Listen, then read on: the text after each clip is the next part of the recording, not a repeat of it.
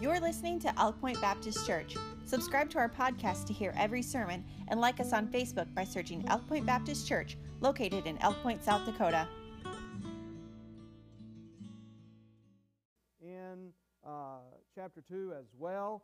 And as you can see, I titled tonight's message, It Matters. Now, here's some questions or statements you may hear sometimes. A question you may hear is, what does it matter what you believe? Or does it matter what you believe? Or just a statement, it doesn't matter what you believe, right? Sometimes that it doesn't matter what you believe is followed up by, as long as you're sincere. It doesn't matter what you believe as long as you're sincere. But I want to say that it matters tonight. And I believe these passages are going to illustrate that it matters. It matters. And without any further delay, let's just go ahead and look at chapter 1, verse 28. And then we'll read right through to verse number 3 of chapter 2, where the Bible says, chapter 1, verse 28, whom, all right? And I hope you got your highlighter or a pen or something tonight. Sure would like you to mark some of these words. The very first word I'd want you to mark is that word whom. The very first word of verse number 28, whom we preach, warning every man and teaching every man in all wisdom, that we may present every man perfect in Christ Jesus. And the whom there is Christ Jesus. Whereunto I also labor. I labor, striving, according to His working, which worketh in me mightily.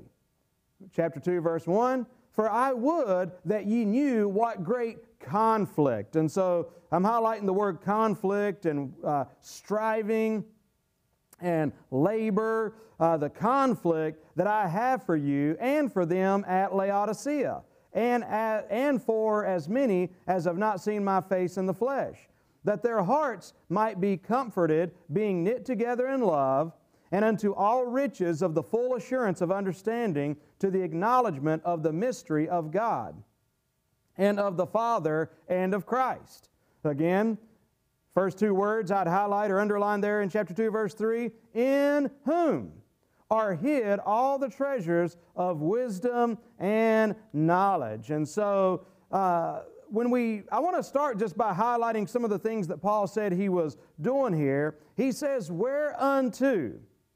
In other words, going back to verse 28, I am warning every man, I'm teaching every man. My goal is to present every man perfect in Christ. And what's the idea behind being perfect from a biblical standpoint?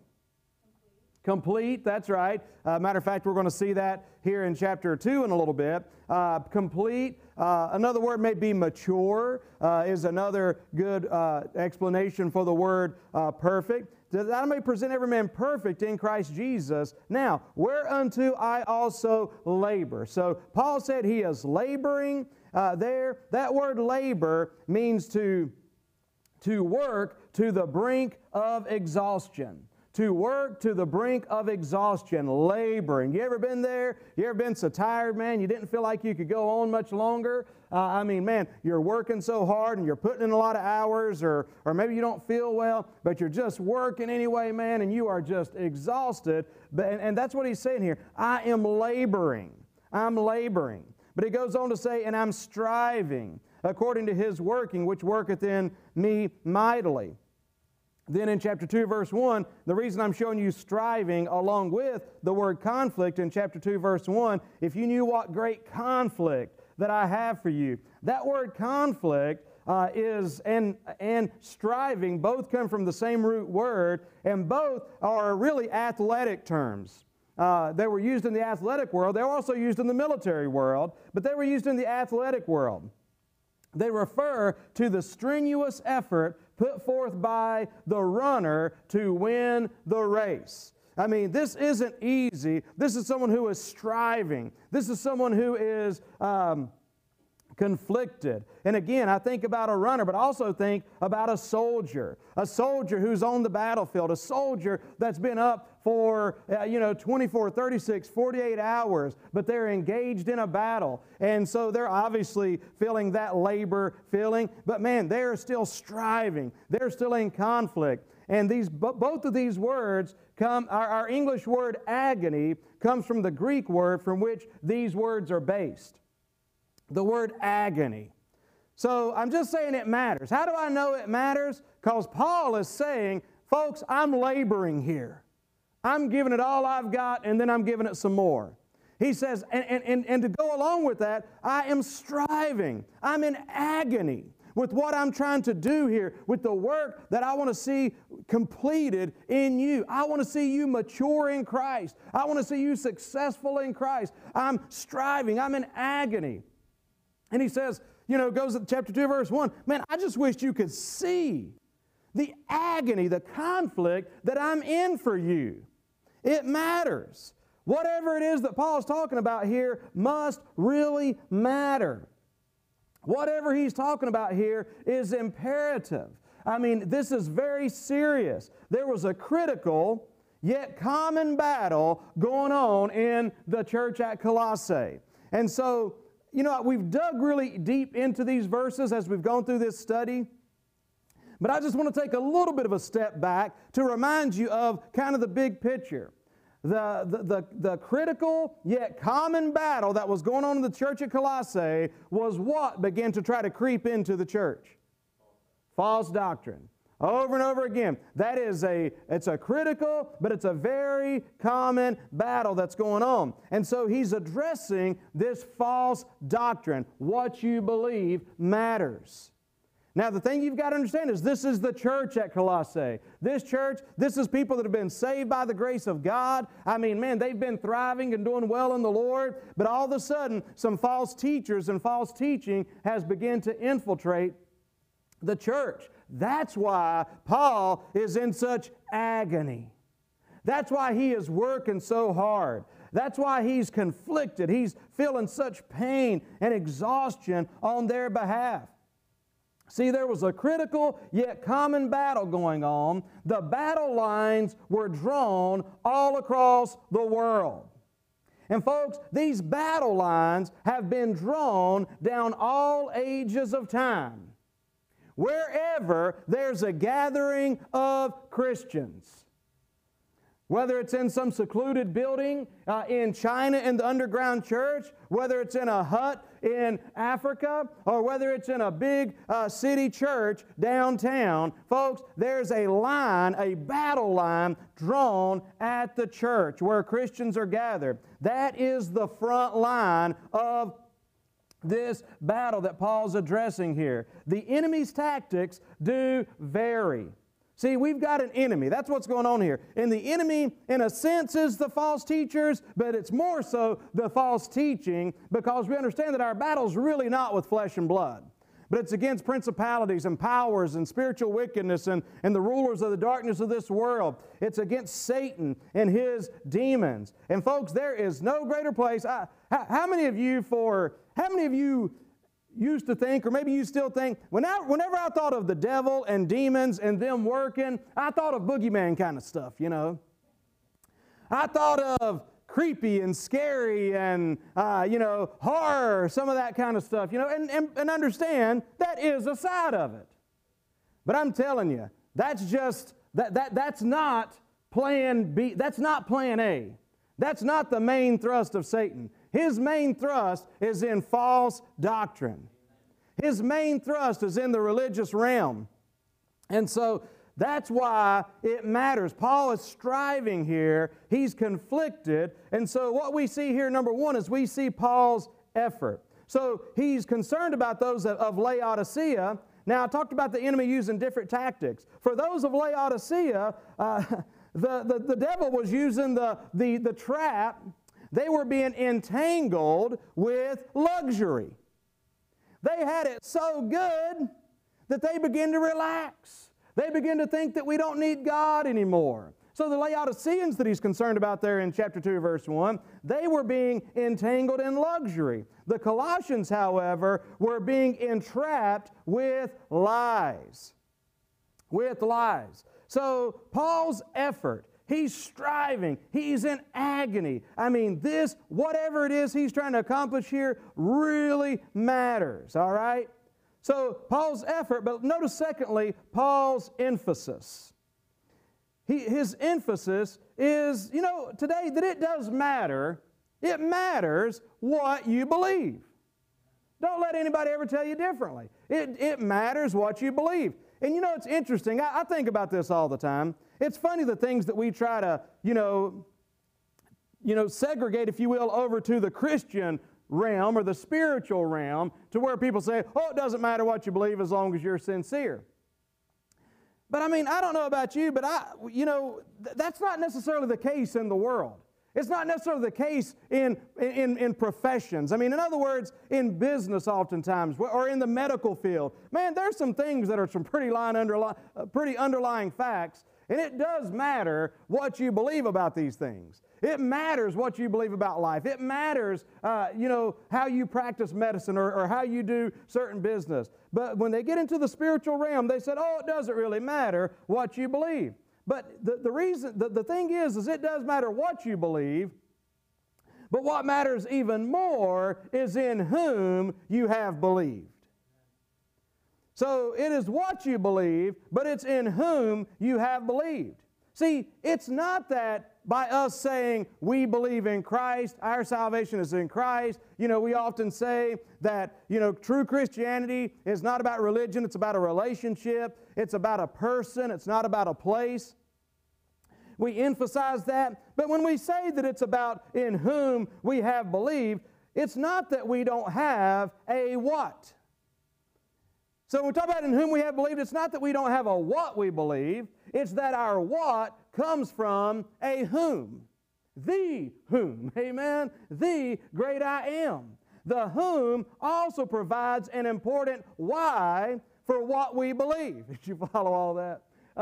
I'm just simply saying what we believe matters, but you better make sure that what you believe is based on in whom you have believed, and that why you believe what you believe is also based on in whom you have believed. And I'll try to explain that a little bit. Paul's emphasis. Again, we highlighted there, Colossians 1:28, whom we preach. The last two words of verse 28 is Christ Jesus. 2 Corinthians chapter 4, verse 5. Did you get that slideshow I sent you? I probably didn't tell you. I sent it to you. Okay. Anyway, so you can turn there if you like, but let's see here. All right, my bad. 2 Corinthians 4, verse 5. 2 Corinthians chapter 4, verse 5. The Bible says, for we preach not ourselves, but Christ Jesus the Lord. We preach not ourselves, but Christ Jesus the Lord. That's 2 Corinthians chapter 4, verse 5. 2 Timothy chapter 1, verse 12 says, I know whom I have believed, and am persuaded that He is able to keep that which I've committed unto Him against that day. 2 Timothy 1:12, I know whom I have believed, that He is able to keep.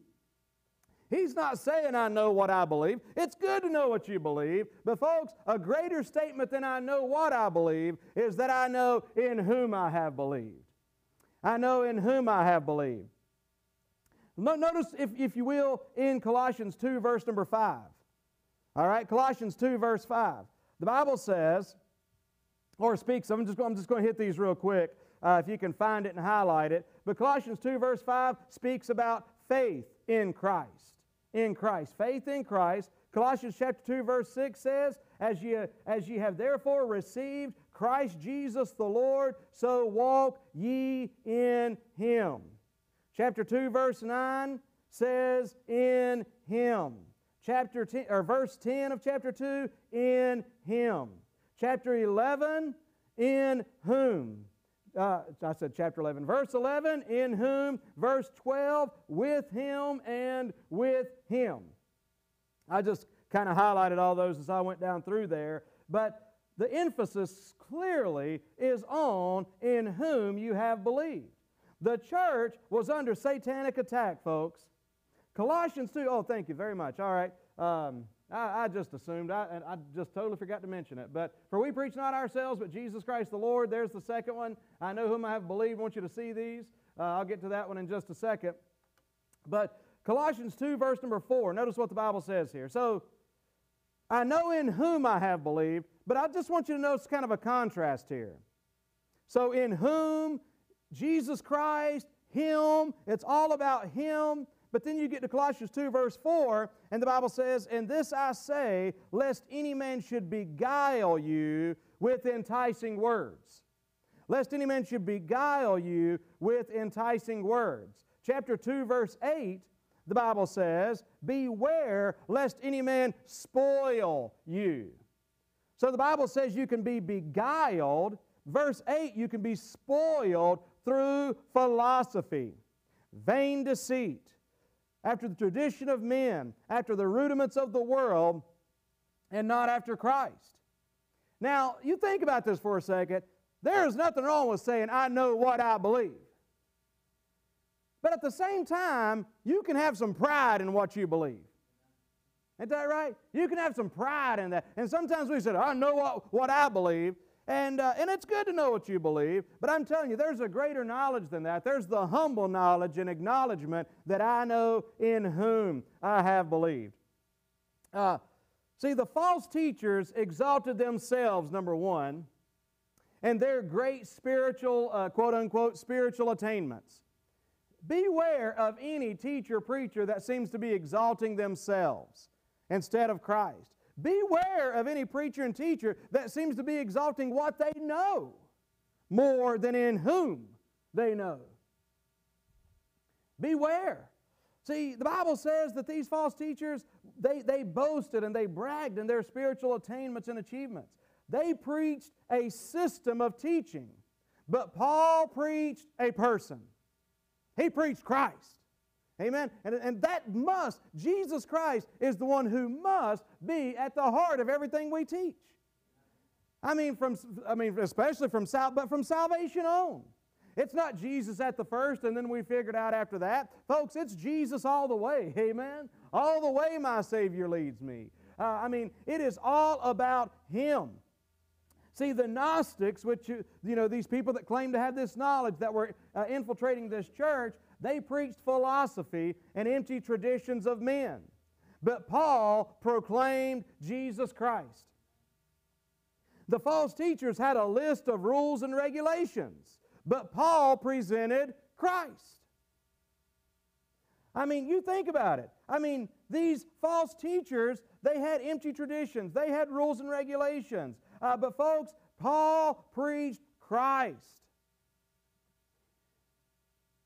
When you think about what goes on in people that are in spiritual darkness, and many of you, we've all been in spiritual darkness, but some of you were in religious spiritual darkness. You think about it. You went through the classes, some of you as kids, didn't you? What was that all about? It was all about the whats. It's all about these traditions. It's all these traditions of men. It's amazing. You look in some of these catechisms, and some of the things they state very strongly. Well, I remember years ago looking through the Catholic catechism, and there was these bold statements that are made throughout the catechism, and then you get down to the end of this particular statement, and the source of that is Cardinal this and Blue Jay that are the authorities on this particular diet. And I'm just like, so? That's their traditions of men. And I'm not just picking on Catholicism because, folks, I'm telling you right now, and you know as well as I do, now, there's churches that preach and teach true salvation, but I'm telling you, just like the church at Colossae was teaching and preaching true salvation and were truly saved, but they were in danger of falling into the traditions of men. There are good churches that base what they believe back on messages and what people had to believe back in the 50s or something that doesn't really apply to what we have to believe or practice in our day and age today, and it's turned into the traditions of men. No, we preach Christ. We preach the Lord Jesus Christ. We preach a relationship with Him. We believe that it's through a personal walk with the Lord that you can grow. That you can grow, you can know, and you can go for Christ. One of the things that Jesus Christ one of the things that he really despised about the Laodicean church in the book of Revelation, I believe it was the Laodicean church, but maybe it was Thyatira, but he despised among those churches those ones that had the teaching of the Nicolaitans. Which church was that? Was that Thyatira? Had the teaching of the Nicolaitans. Now the Nicolaitans, we don't know necessarily if that was a particular group or not, but just simply what Nicolaitan means is the Nico, the first part of the word is Nike, which of course we know is was the goddess of victory. But so Nike meaning victory. So the Nico, the Nike, the conquering, and then the Nicolaitans, the Laity meaning the laity, so the conquering of the laity. So the thing about false teachers, and I'm telling you, I believe there's some well-meaning preachers that are truly saved, that are truly teaching the Word of God in many ways, that they can fall into some of these tricks and traps of conquering of the laity. You do it because I said to do it. Why do we believe this? We believe this because I said we believe it. Don't question me. You can't know. You cannot know. You don't have the ability. You don't have the knowledge to be able to know the things that I know. I'm the man of God. It's the conquering of the laity. What's that reference, Atreyu? The church at Ephesus? Yep. Ah. Revelation 2, 1 through All right, so 2:6 specifically of Revelation 2, so that's the reference to the Nicolaitans. But now don't misunderstand me. These false teachers were coming into the church at Colossae. They were teaching false. They were trying to lead people away from Christ. They were trying to lead people away from doctrine. And I want to try to narrow this down a little bit. I know I'm kind of going broad, then coming back narrow again, but understand that these teachers, although they were trying to lead people against Christ, they had better sense than to send in teachers with blatant blasphemy, demanding that Jesus Christ be denounced and dismissed from the church. Listen, for those, man, here I go. I think I've got everything I'm going to put in my outline, then my head gets to going, and I can't hardly stop it. But I do think about the concentrated efforts of the communists in the early part of the 1900s that had a concentrated effort to get into religious universities and begin to disrupt what's being taught there. Now, we see the fruit of it today in a big kind of way, but they didn't just come in there and say, hey, we're here, and we're here to tell you that we want you to totally get rid of Jesus. We don't want that anymore, and that he's not really God who he said he was. He was just a man at best, if he even existed, they may even say. And so now we're here to teach you about the Bible. That's not how it works. And this is the thing I just thought is it matters what you believe. Now, I'm going to leave this up here for just a moment, but then I'm going to go to the next verse. Notice what it says here. As the serpent beguiled Eve. And that just means, tricked Eve through his subtlety, so that your minds should be corrupted from the simplicity that is in Christ. For if he that cometh preacheth another Jesus, whom we have not preached, or if you receive another spirit, whom ye have not received, or another gospel. And he speaks about you may bear with him. But the idea is, notice that. Satan tricked subtly the minds. And he's concerned about these people, and I'm telling you, these people are saved people. But it's so much more with people that aren't saved. But notice this. He that cometh preacheth another Jesus, another spirit, another gospel. So somebody says, oh, it doesn't matter. It doesn't really matter what we believe. I mean, they talk about Jesus. I'm listening to this teacher, this preacher right now, and, it doesn't really matter. I know they talk about Jesus.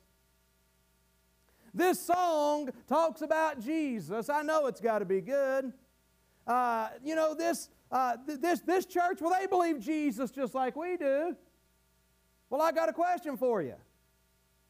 What's a good question when they say, I believe in Jesus, and this church believes in Jesus?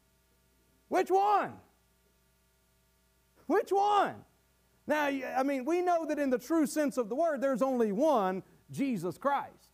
And then there's a bunch of Jesuses. No, I'm just kidding, but it's the idea, which Jesus do you believe? Which Jesus are they talking about there? Now, how can we know which Jesus someone says they believe in or someone is proclaiming? I mean, you think about this for a moment. In truth, is the Jesus that you were perhaps learning about in whatever maybe religion you were coming up with, was that really the Jesus that you were introduced to when you accepted Him as Savior? Because the Jesus maybe you learned about as a kid, number one, maybe all He was that baby in the manger. Or maybe He's just that dude up there on the cross.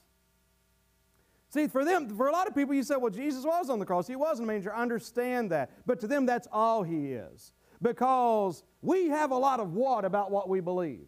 There's a lot of what we believe. But it's based all on Christ. It stems from Christ. Versus false teaching, they have a lot of what they believe, and it includes something about Christ. Supposedly. Which one? Now, how can we know which Christ is being proclaimed or taught or preached or whatever? Amen. The doctrine. What's another way of saying that? The Bible. Amen. The Bible. What does the Bible say? And so, which you say, well, I believe in Jesus. Which one? Which one? It's popular today to believe in, listen, it's popular today to believe in this sin accepting Jesus. He's a popular one today. Not the one in the Bible, but he's popular. He draws crowds, but it's not the one in the Bible. The dope smoking, accepting of any type of lifestyle Jesus, well, that's not the same one that's in the Bible. Now, the one in the Bible loves everyone, amen, and will save everyone from their sin. He won't leave them in their sin. So, another Spirit, another Christ, another gospel, just to see that that's what false teachers, not every Jesus is the same. Not every gospel is the same, and the Bible is what's going to be what differentiates between that. Understand this and understand this well. One of the real marks about false, especially false churches, if you want to call them that, is that the Bible is not the sole authority of Scripture, or the sole authority of what they believe. What we believe is based solely on this Bible right here. And another thing about a true New Testament church, and not to say that none of these haven't had good marks, but it's all about Christ. It's all about the Bible. It's sole authority. See, do not get in your minds, listen to this carefully, do not get in your minds that every church, people say, oh, there's so many churches and they all believe something different, that's why I don't believe in the gospel. It's like, well, no. They don't all believe the Bible the same. Because it is pretty rare to find a church where the Bible is the sole authority. You'll find churches that the Bible is an authority, along with the traditions, along with some catechism, along with the writings of the founder. Well, that's no good. What do you say, Nellie? Yeah, and that's a good point. I mean, thinking about having a religion to where some man can just change willy-nilly every few years what you believe. And some of you know that, especially in some of the, with Catholicism and some of these, man, it's like it was, for your grandma's Catholicism, it wasn't what your parents' was, and yours isn't what your parents' was. It changes. But folks, the Word of God never changes. It's always the same, and there's no man that can change what we believe. And so the Bible's the sole authority of Scripture. There's a catechism, there's a tradition. For some people, it's emotionalism. I know the Bible says this. There's whole denominations that are based on experience. Well, the Word of God says this, but I had this experience. Okay, what are you going to believe? They believe their experience. And they'll find some verses to try to support their experience, but folks, that's not biblical either. The Word of God is the sole authority. Okay, so here's another good verse. This is in the same chapter, 2 Corinthians chapter number 11. And no marvel, for Satan himself is transformed into an angel of light. Therefore, it is no great thing if his ministers also be transformed as the ministers of righteousness. Oh, he looks good, or she looks good, or man, they're just so great. But what are they teaching?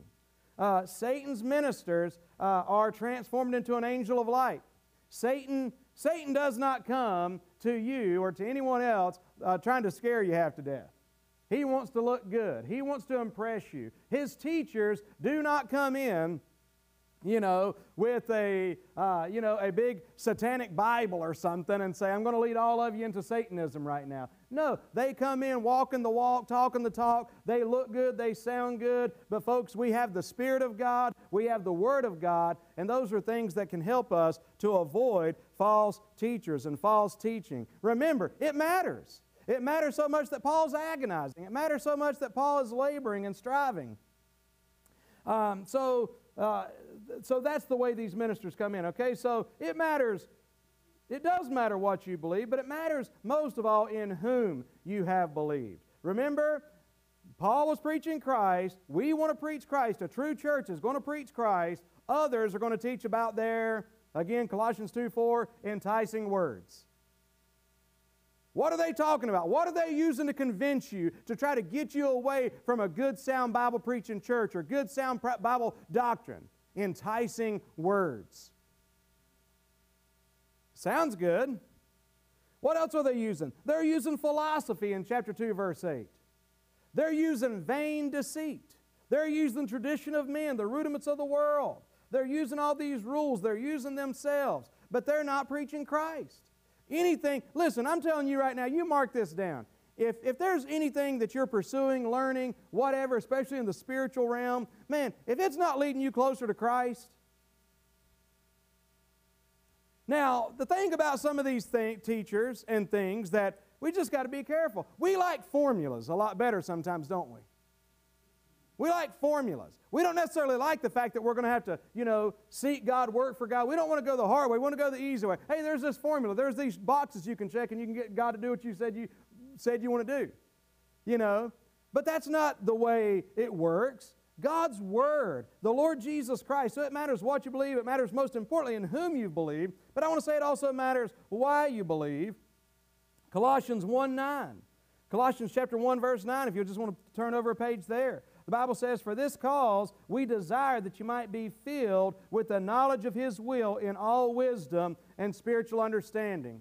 And again, I just say why you believe, because with this crowd tonight, I probably don't have to emphasize it that much, but again, remember, what you believe and why you believe what you believe needs to be based on in whom you've believed. It needs to be based on the fact that you're saved by God's grace. You've studied the Word of God yourself. You're not taking one thing I'm saying tonight at face value and saying, well, that's what we believe because preacher says it. That's what we believe because that's what our church believes. That should never be your answer to, well, why do you believe this? Well, our church believes this. Well, that's pretty weak. No, you believe it, amen? Believe what you believe because God's Word. I mean, man, you've got the Bible. Paul's prayer throughout this whole thing, you look at this, he's praying, he's saying, man, you can have this wisdom. You can have spiritual understanding. You've got the Spirit of God. The Word of God is alive. You know Christ.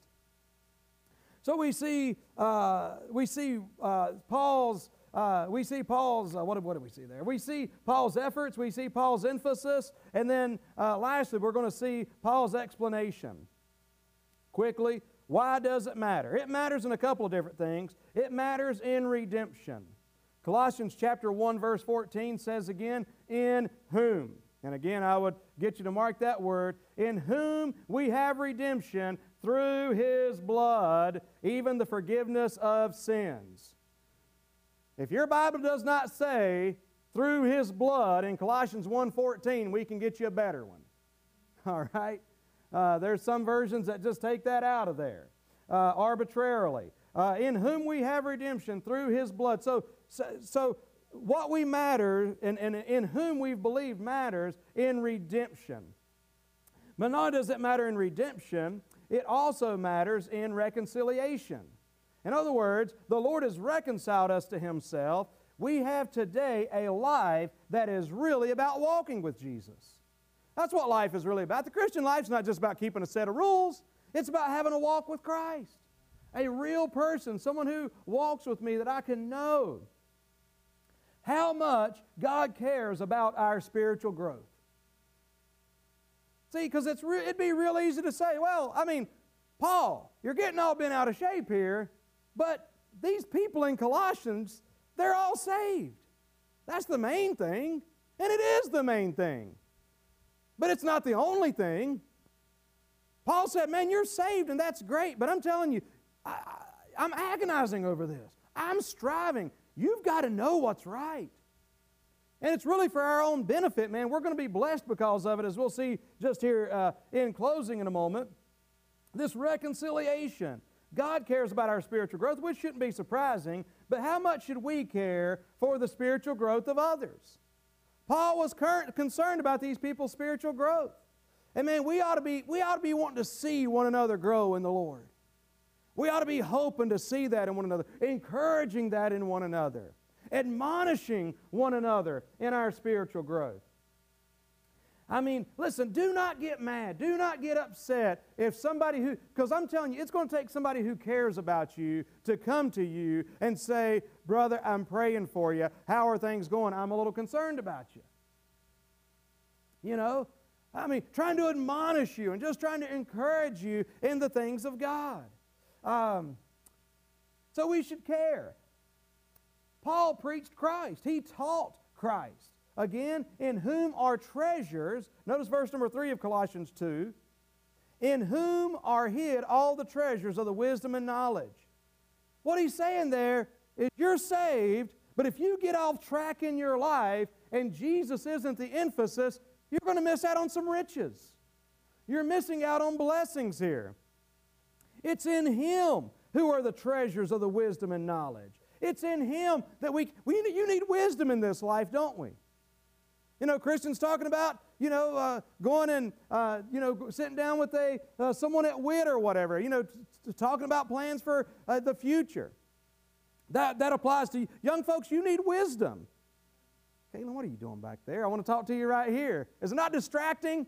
Okay, but anyway, listen, you need those answers, don't you? You need to know what the future holds. Guess what? God has wisdom for you. Put Him first. Put Him first. Keep Jesus first. Seek ye first the kingdom of God and His righteousness, and all these things will be added unto you. I mean, that's important. So we need wisdom. Adults, we need wisdom, don't we? You got kids? Are you married? I mean, you got a job? We need wisdom. And it's going to be in Christ that we have the wisdom that we need. In Him is hid wisdom and knowledge. And so, but notice not only that, wisdom, by the way, is the right use of knowledge. It's one thing to learn something. It's another thing to apply what you've learned. Wisdom is the right use of knowledge. The false teachers promise to give people a hidden wisdom that would make them spiritually elite. Again, you got people, buy my book, watch my video, do what I say. I've got some hidden wisdom for you. God has never revealed this to anyone before, but I've got it. Listen to what I'm going to say. Look how wealthy I am now. And look how blessed I am. Look how healed I am now. Whatever the case may be, I've got this hidden secret. And for $19.95, you can have the book, and if you subscribe and hit the like and all this stuff, man, listen, ain't nothing hidden. It's in Christ that's what we need to know is hidden. We need to go dig for it with Him, amen? Don't buy this other stuff. But all true wisdom is found only in Christ Jesus. Paul's intent, he wanted to present every believer perfect in Jesus Christ. And again, complete, mature. That was his goal there in verse 28 of chapter 1. So how's that going to happen when Jesus is first? Reconciliation. And just notice quickly here the contrast. Colossians 2 verse 2. Notice what God wants to do. This is when you put Jesus first. This is when Jesus is the basis, the whom that you believe in, the whom that you are seeking, the whom that you are living for. Colossians 2 verse 2, that their hearts might be comforted, being knit together in love. Notice this, comfort, love, unto all riches. We've talked about that already. How about this one? Full assurance of understanding. Don't get hung up seeking religion and rules. Man, seek Jesus. Everything else falls into place. Notice also chapter 2 verse 7 with me quickly. Notice this, chapter 2, verse 7, rooted and built up, established in the faith, abounding with thanksgiving. I like this one also. You want to know another thing about if you're walking with Jesus? Chapter 2, verse 16, let no man therefore judge you. This is a good verse for Lenten, isn't it? Let no man therefore judge you in meat or in drink or in respect of an holy day or of the new moon or of the Sabbath days. Let no man judge you. In other words, when I'm walking with the Lord Jesus Christ, you can try to put on me what you want to put on me. If I'm walking with Him and I'm following His Word, I ain't got to worry about what you say. See, but when you're living under somebody else's tradition and rules and grand wisdom, you got to worry about that judgment coming down on you. That thumb being down on you, you know. So, do you want to be comforted, have love, riches, assurance? Do you want to be rooted, built up, established, abounding? Or do you want to live underneath the judgment and the control of some other teacher? Colossians 2:18 again, let no man beguile you. Beguile you. So there again, that's what's entailed in, the beguiling, the tricking, the judging. That's what comes along with getting caught up in false doctrine that leads away from Christ. So it matters why? It matters because of salvation, it matters because of reconciliation, and then lastly, it matters because of rewards.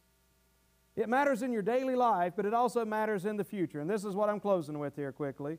Notice chapter 1, verse 28, the last part of the verse talks about that we may present every man perfect in Christ Jesus. Notice chapter 2, verse 18. Let no man beguile you of your reward in a voluntary humility and reward and worshiping of angels and so forth.